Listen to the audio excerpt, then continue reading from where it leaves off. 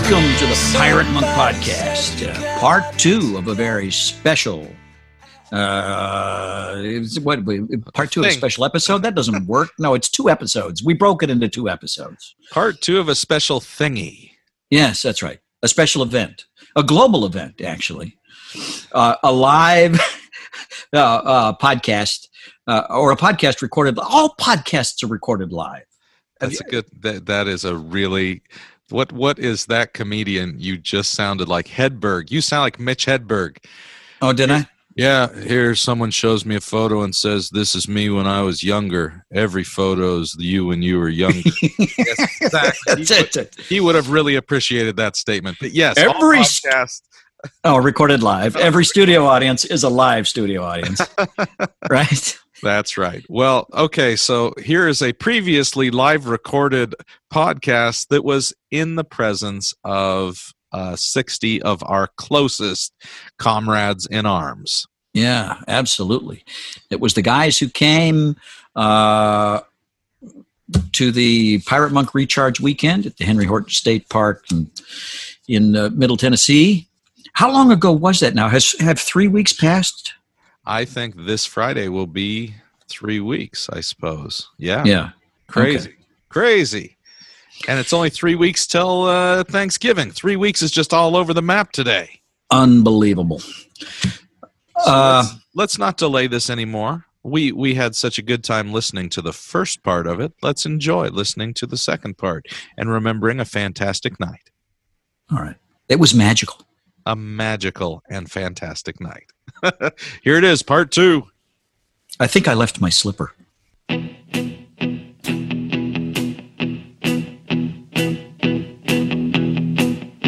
I wake up, well, I know I'm gonna be the man who wakes up next to you.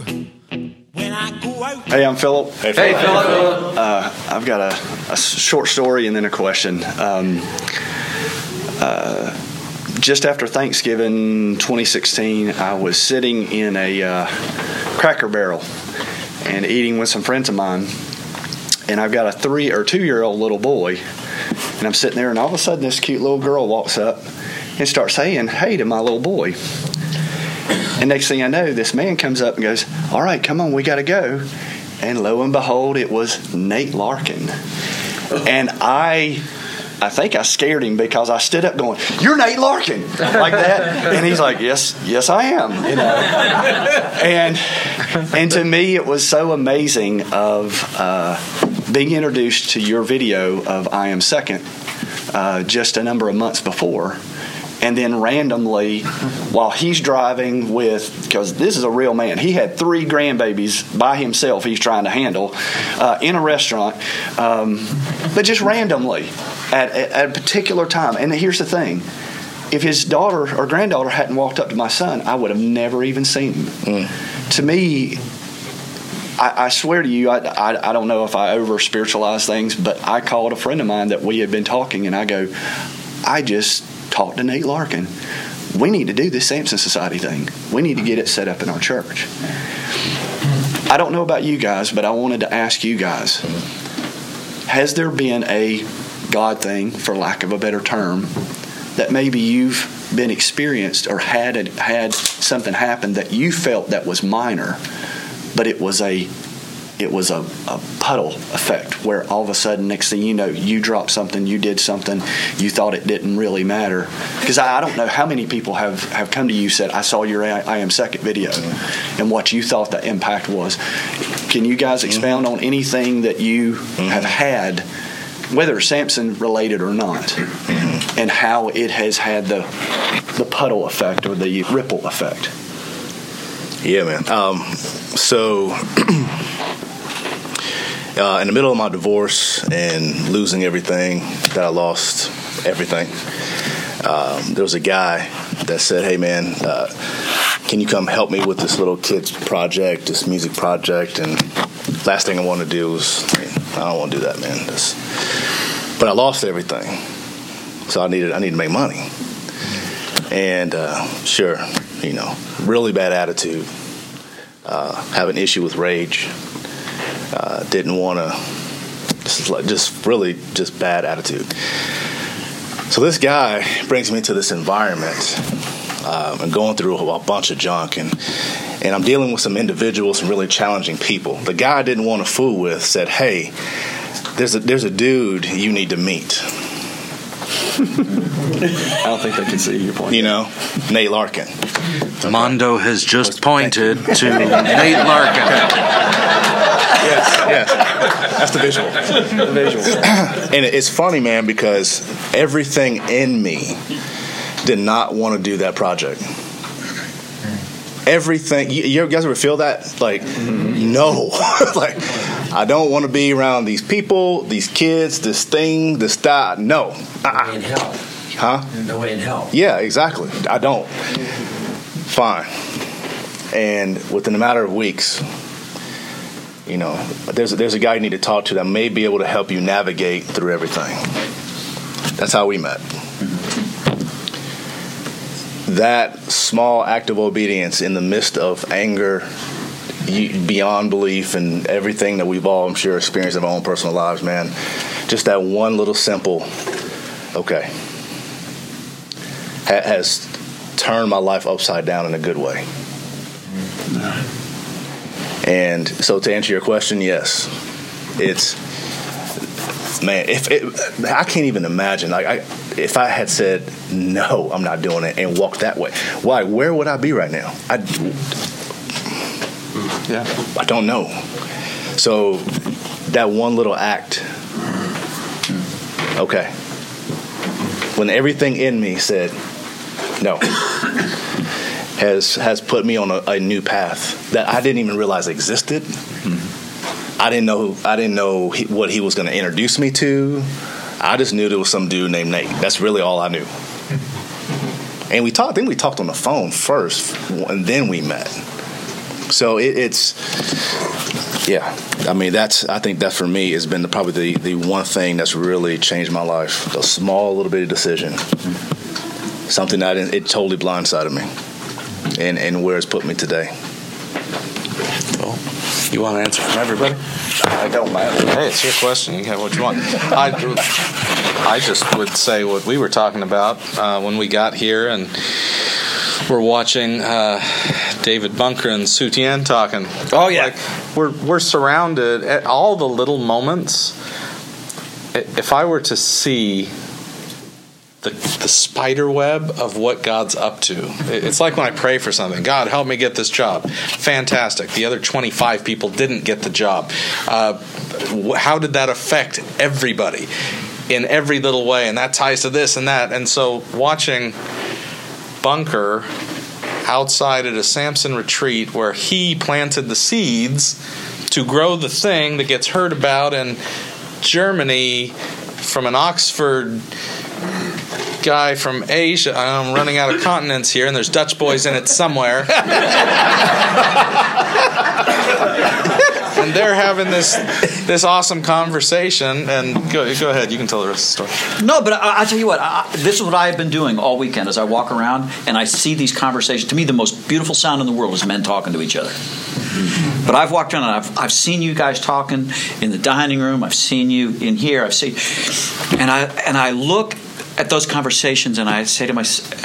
to myself, I've said to God, I've said to Aaron and other people, I wonder where that's going.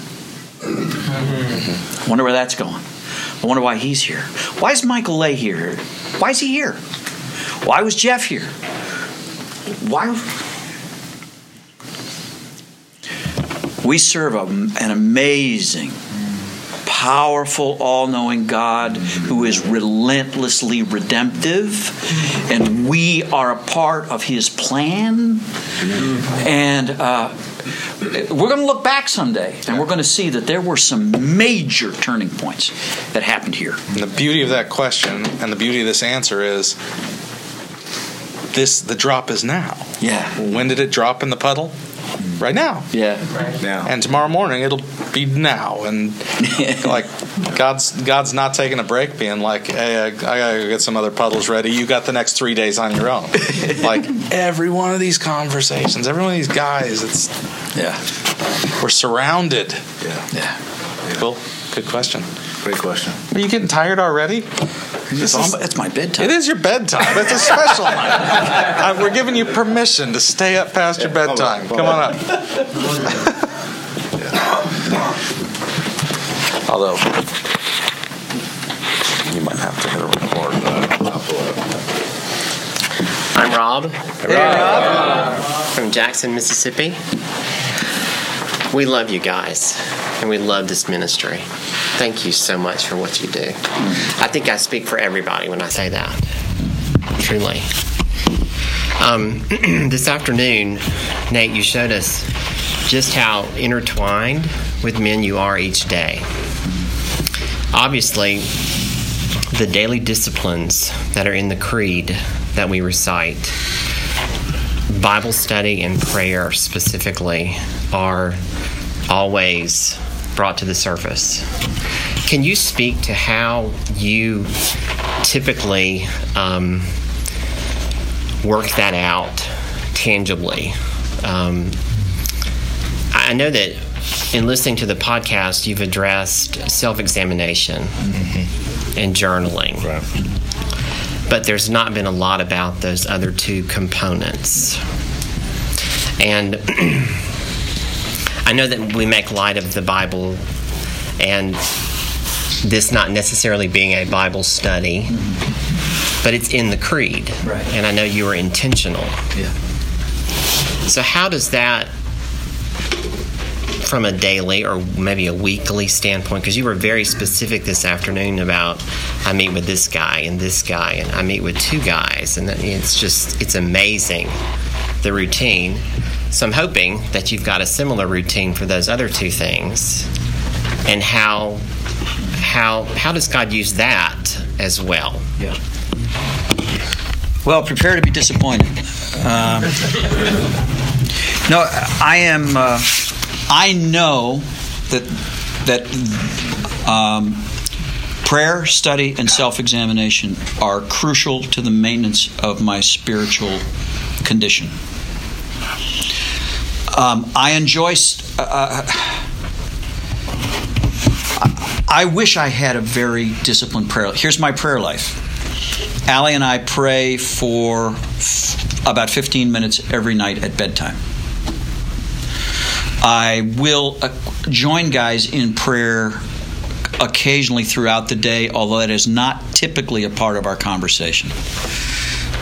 I do believe that when we walk, because we're believers, when we walk in the light as He is in the light, that He is present with us, and I can sense it. And there are times when I hear Him in what my brother says, or I hear Him in my own voice. I know He's there. There are some guys, I love walking with Larry. One of the reasons I love walking with Larry on Tuesday mornings is that man's a prayer. And we'll be walking and talking, and all of a sudden, he's still talking, but he's talking to the Father. And he's just talking to God like he's talking to me. And suddenly we're having a conversation, and then God is explicitly in the conversation, and we're praying together.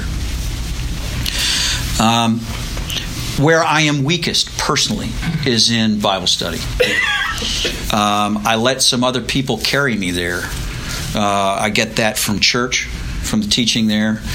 And I think part of this, frankly, is it's a carryover, I think, from my years in ministry, when I saw the Bible mainly as a sermon source book. And I would go there just to get sermon material. And since I'm not preaching any longer, at least don't have to come up with a fresh sermon every week, because I did not develop the habit of going to the Scriptures daily, that part of my life is not as strong as I would like it to be, frankly.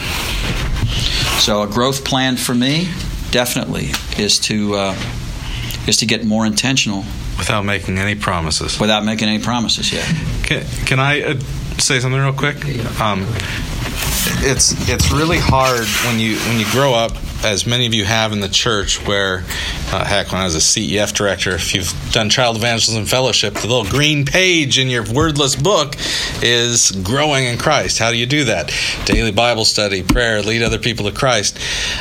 It's amazing how many of our answers for what is necessary to become a more mature Christian can only happen in a literate society where you own books, which means our answers of what must be to become mature just wasn't possible for most of 2,000 years of Christians' lives.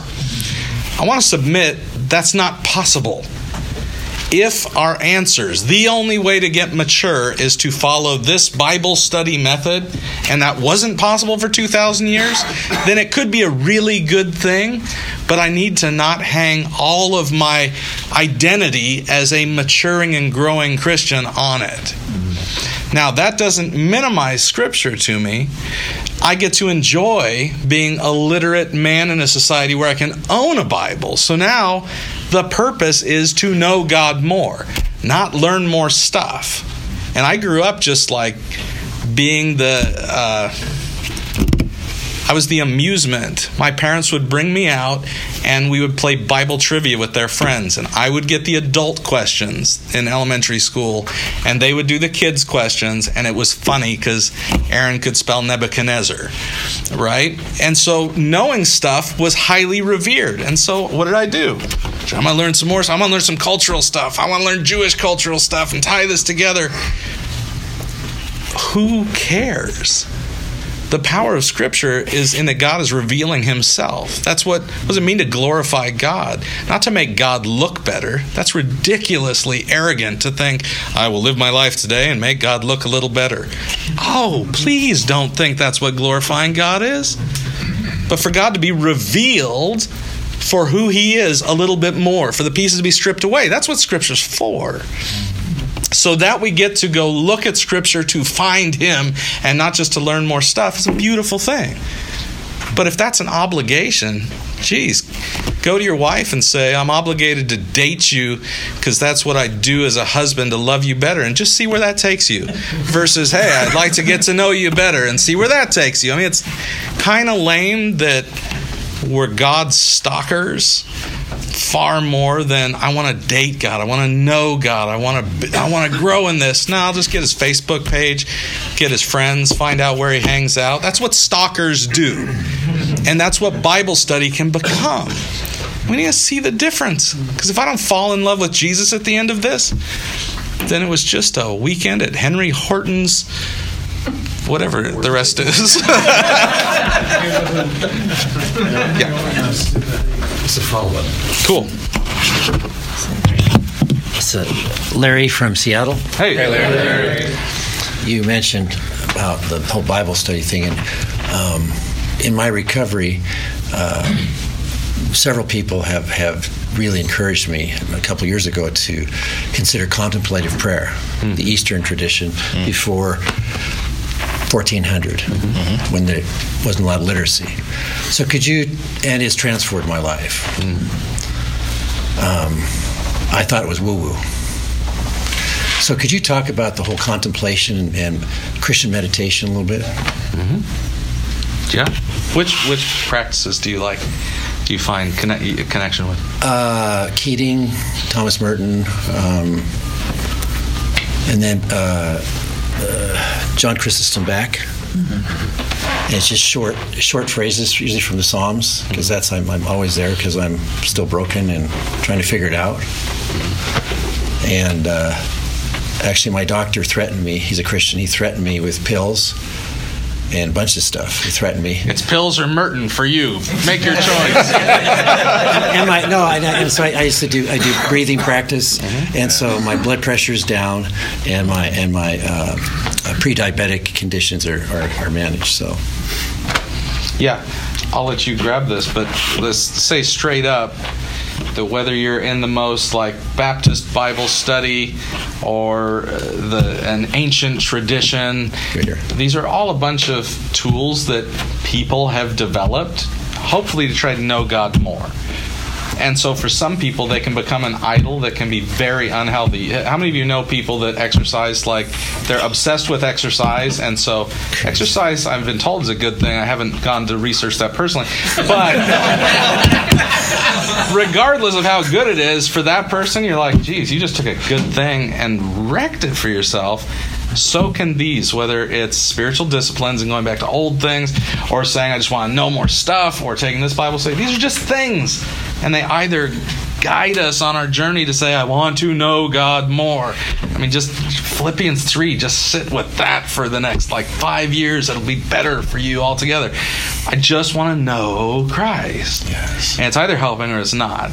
But I love these practices. You want to talk about that a little bit? Well, yeah, I by the way, Larry, have also become, I found some life recently in contemplative prayer. I have not practiced it. I haven't gone deeply into the practices, but what I've done, and Sutian is leaving at an ungodly hour of the morning to fly to Austin to meet up with a guy down there, a group called Friends of Dr. Bob, a fellow who is reviving the practices of the Oxford group, which is the group that AA came from. And the Oxford group practiced something called two-way prayer. So it was listening prayer. So you pray with a notebook.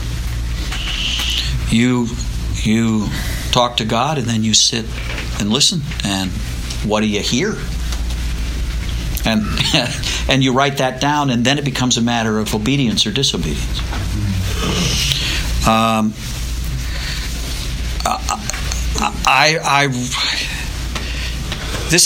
me, this is all just a great adventure, and I am not I'm not a guru, and I'm not a spiritual giant, but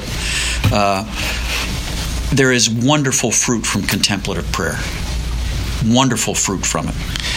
So, you know what I like about it? You take a Lectio Divina, where you're taking this small passage, and what you find is it pushes you into meditation, which, if you look at Scripture, there's not much about verse memorization. I mean, really, the only verse they had me learn to prove that it should be a cornerstone of my life was, "Thy word have I hid in my heart." Yeah. Nobody else claps. Did nobody learn the song? Yeah. I was out. I feel very lonely again. I just want to say it. Verse memory is great because it can aid in meditation, but if you look at Scripture, it talks far more about meditation being, where am I setting my mind? Where am I rooting my heart? And that takes repetition. And we were just talking the other day, growing up in my tradition, we were very against those call and response prayers that those Lutherans or whomever did. They didn't let me out of the Brethren Church, so I didn't know who was doing it, but I knew it was dumb. Why? Because it was repetition and wrong, as if those vineyard choruses we're singing 35 times are not repetitious. And so the problem has never been repetition, right? What does Scripture say the problem is? Vain repetition. There's a big difference between repetition and vain repetition, and it's okay to sit in something and let it start to shape my heart. Because I'm pretty thick. And so, celebration of discipline is such a great place to start for people. That was Foster, right? Yeah. I don't know, I'm bad at remembering who writes things.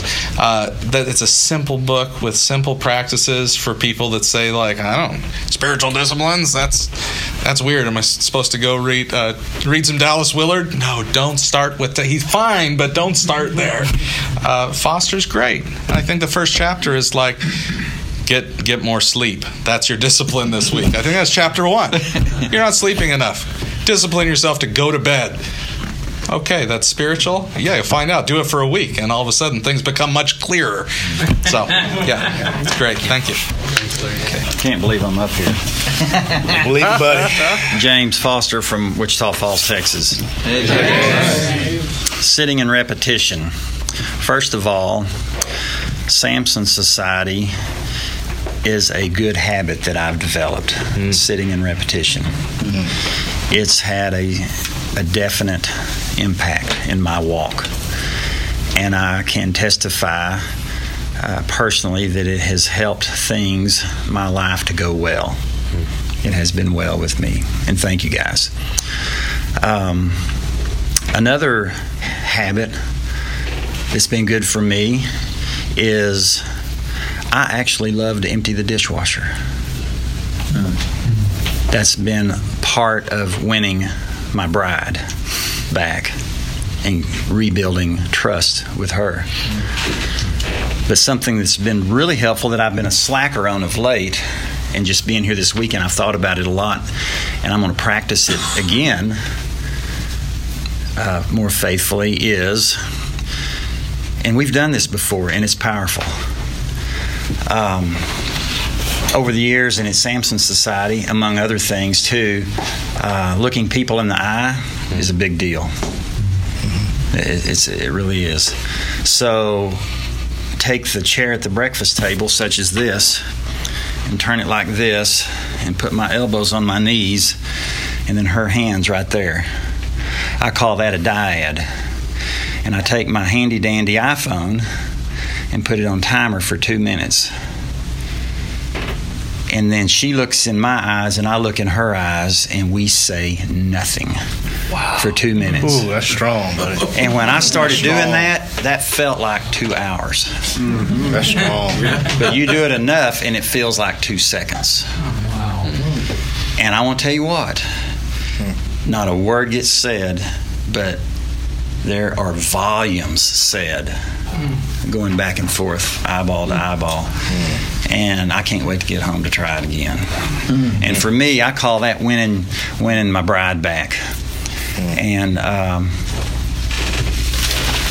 I've never used this stuff, but I heard a guy one time, this guy that I learned this from told me, says it's way better and cheaper than Viagra. All right. Oh, man. That's good, man. And you know that's a spiritual discipline because they all feel like 2 hours the first time you try, and then it gets easier. So that's awesome. Thank you. My name is Adam. Hey, Adam. And I am from Austin, Texas. First, I need to thank all three of you. I will get way too emotional about this, so I'll apologize in advance. My first 2 years of being exposed to the Samson Society was through the podcast because it wasn't available in meeting form where I was living at the time. I moved to Austin, and one of the things I was most excited about was I was going to get to go to a Samson meeting. Cool. And so I thank you guys for that and introducing me to the format of what it's like to be around a group of Christian men and be able to say what's really going on and not what we want everyone to think is going on. So I thank you for that. My question may sound meaner than I intended to be. All right. Direct it to Nate, please. Yeah, go that way. Bring that over there. And I was looking right at Nate because I'm a detail-oriented person, and I have to admit, I've heard Nate speak of his lack of preparation at times, and how has that affected the podcast? Are there times where you guys get calls of like, hey, can you get together in 30 minutes to do a podcast?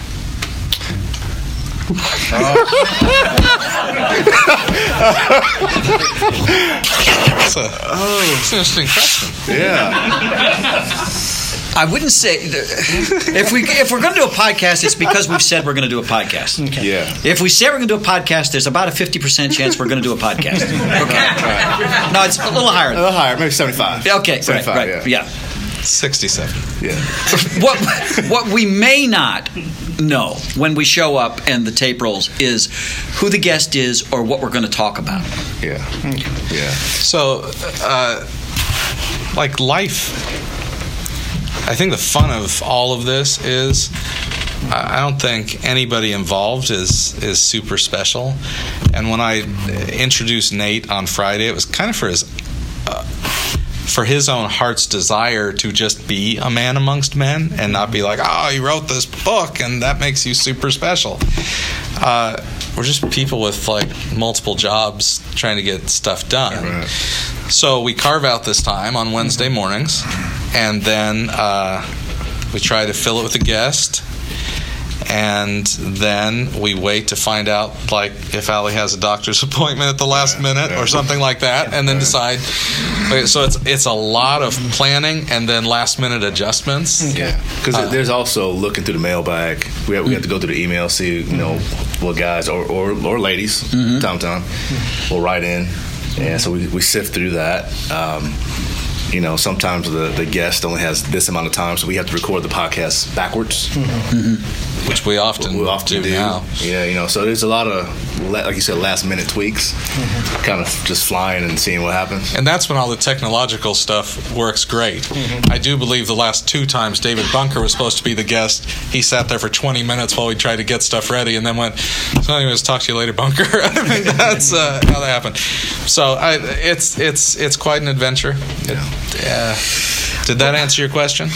Yes. Thank you. By the way, kudos to these 2 guys. My job in the podcast is just to show up. I have like a 1-hour commitment. That's all I do. These guys, the work that they go through to record that thing, especially, and to although you don't edit, you are putting the pieces together. You're putting music in. Although we don't edit, there's editing. There's editing. We're not editing the interviews and the conversations. Yeah. There's lots of edit. All I know is you guys spent hours doing this thing, right? Yeah. And Aaron has really shouldered the responsibility lately of booking guests, and I mean he's just doing the whole freaking thing. So. And nobody gets paid. But I think that's the beauty of it, man. It's not scripted. We just kind of let it fly, and we're all in different spots. The guests, you may know them, you may know them, none of us know them, and we just kind of cross our fingers and toes and say, let's just roll, let's see what happens. Yeah. But I think that's the beauty of it, man. It's just. It's nothing. We don't sit around. Okay, let's make sure we stay safe and sit. No, this is go. Hit record and talk. Let's go. Let's do it. And I think that's where the beauty. That's where the magic really happens in the conversations, man. Yeah. All right, Nate wants to go to bed. So how about, do we have one more question? Do we have time? Can we do one more? Oh, we got Scott Phillips in the back. He'd pull his rank. All right.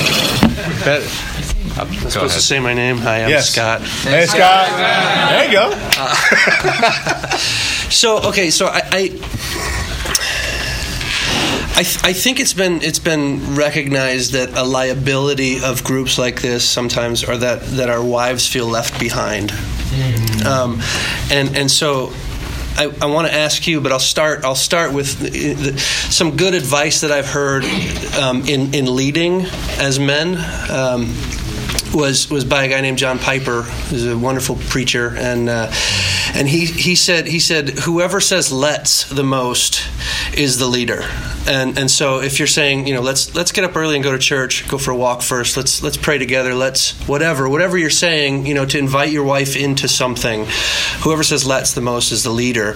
My question for you is, in this process, what kind of practical stuff have you found useful in leading your wives? As I think sometimes maybe they feel a little left out or not included in this kind of a community or brotherhood. Obviously, It's good. That's a good question, man. I've seen both sides of this fence. Okay, I've seen the effects of leaving my wife over there and me doing my thing. Didn't work out well. Okay. Long story, we can talk later. Okay, because then Nate's got to go to bed. But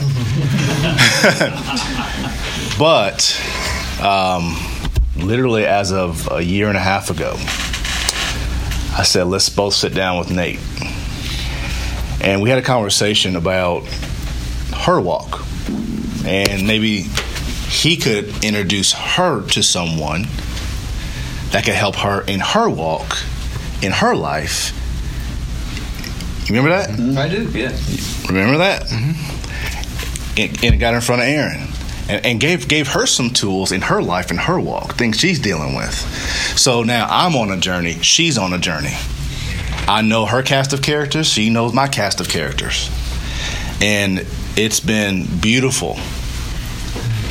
But before it's night and day. I mean, before then, I kind of felt like I had I had my little party going on over here, and she was just kind of just wandering around. And so, what's going on over there? Okay, you know what I mean? Just in the dark and not really connected. But over the last year and a half, the level of connection has been fascinating, and it's been incredible. And it's not that she's in our meetings. Mm-hmm. It's not that she's, reading the same materials that we're reading and this and that and the other. She's not listening to all the podcasts. She's on her own path over here with women, with ladies, with organizations that can help her in her walk, no different than mine.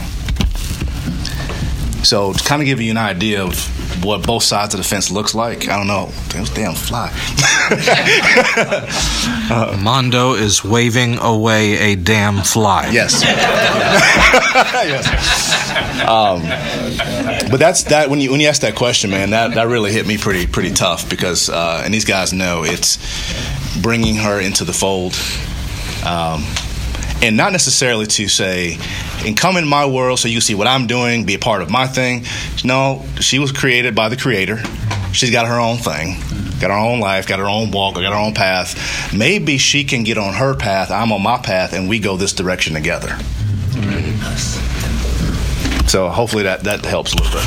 I think we should just do a whole episode on this because it's way too much. Yeah. But the quick two things that come to mind is one, understanding what it is to be a leader. As a husband, I realized was being handed a list of duties, and when I looked in the Bible, that list wasn't anywhere in the Bible. It was totally made up, and I had to readdress. I'm supposed to love as Christ loved the church, and kind of start over, like throw all the duties away, even to the point. How many wives do I get that say, "I just want my husband to lead more. I want him to lead in prayer more. I want him to pray more with me."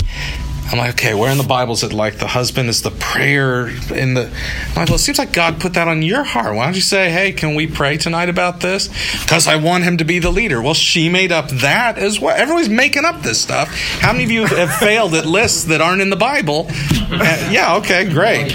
Well... And the ones in the Bible. I'm only talking about the stuff we're making up and then feeling ashamed about. So getting back to the place where being a spiritual leader in the house is actually really fun and natural because the way God told us to do it fits with how He made us.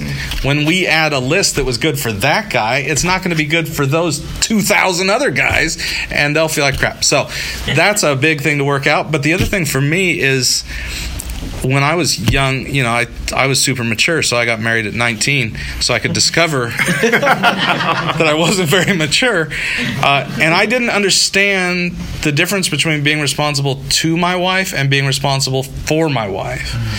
So I was always bringing her books to read, and I could see the areas she needed to grow, and I was serving her and helping her and read this. And anybody else found a friend for your wife and tried to figure out how to connect them because it would be good for her? Okay, good. A couple other people, not just me.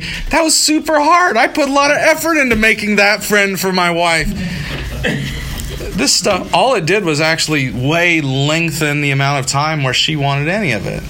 Instead of going, okay, your deal with God is your deal with God. I'm here to serve you. I'm responsible to you in your journey to know God more. But I can't, even if I want to be responsible for you, I'm not. So it won't work. So again, that takes a lot of unpacking what that means, but just that idea represents most of the ways I screwed up for the first 12 years. Sign me up for that list, man. Yep. My wife Allie is a wonderful, strong-willed woman. When I first got into recovery, guys cautioned me. They said, "Don't push recovery on your wife." I ignored the advice because I could really see how she could benefit and how she needed it, and all I did was build resentment and resistance in her. As she felt like I was shifting blame, she thought I was refusing to accept responsibility. It freaking did not work. When I finally laid off and started to do my own thing, it was a few years later when Allie, what they told me that I needed to lead, but I'm supposed to lead by example. And what I found is that she eventually got very jealous of the freedom and the growth that she saw in me. And she eventually, she went to treatment. Here's the neat thing: she's resisted community, but she started going to Celebrate Recovery 2 weeks ago. Are you allowed to tell that? Isn't that like anonymous or something? No, it's not AA. It's Celebrate Recovery. Celebrate Recovery. Is it There's still anonymous? no anonymity. Okay. So she started going to a certain unnamed Christian 12-step group. Yeah. Okay. And she went. So, and I was gone that night. I had to go do something. I forget what I was doing. I was speaking somewhere or something. And she went freaking on her own, right? And I was sure she was going to hate it. She was sure she was going to hate it, but she went. And then Thursday night, 2 days ago, I'm prepping to come here on Friday, and it's 5 o'clock on Thursday night, and Allie goes, "You're coming with me to Celebrate, right?" And I had not planned on going. And so I went to a recovery program for my wife, and she signed up for a step study like a year. It's amazing. Now I'm excited about this now because we're going to get to do more of this recovery journey together. But it was leadership by example, rather than trying to not pull her along, not push her along, and drag her along. Yeah. So, all right. Well, upcoming episode, yes. Can I just say, I'm David. Hey, David. Don't ever give up the mini meetings. Oh, mini meetings. On the podcast. Yeah. Those spoke volumes to me back in 2010 when I was in my pit. Yeah. They speak to me today. Don't forget them. So is it okay if it's just me and Nate? Because Nate sometimes feels like we have to have 3 to 5 people. Is 2 of us okay? Especially if we for me it is. If we play a couple characters, we could hit pause and do our own little comment and start you back up. Okay, that works. That works. Okay. Two people is fine, and weekly podcasts would be awesome. Thank you for whichever one you have. Yeah. All right, now it's a little too much pressure here. On that note, yeah. I think we've come to the end of our time. This is probably going to be 2 episodes, isn't it? You're going to cut it in half, or you're going to put the whole thing up? I got to look at both phones and see how long this was, but we'll work it out. Okay. All right. Well, we're coming, brothers, to another end. The end of another episode of the Pirate Monk Podcast. Yeah. We would love to hear from our listeners who are not in the room. We'd like to hear from you guys. Yeah. You're looking us in the eyes when we say it's lonely. When we look at the mailbag, we're like, we'd love to read a letter, but nobody loves us. Yeah. So you can reach us, send your comment, send your question to piratemonkpodcast@gmail.com. Oh, by the way, you know how I always pause and then make him say it? Out of all these years, I still can't remember. PirateMonkPodcast@gmail.com. So every time I hand it off to him, it's not a shtick. I just don't remember. Okay. Just for you guys, though. Don't tell them in the iPhone. All right. Well, until next week, I'm Nate. I'm Mondo. And I'm Aaron. And we're your pals on the Pirate Monk Podcast. An ARG together. ARG!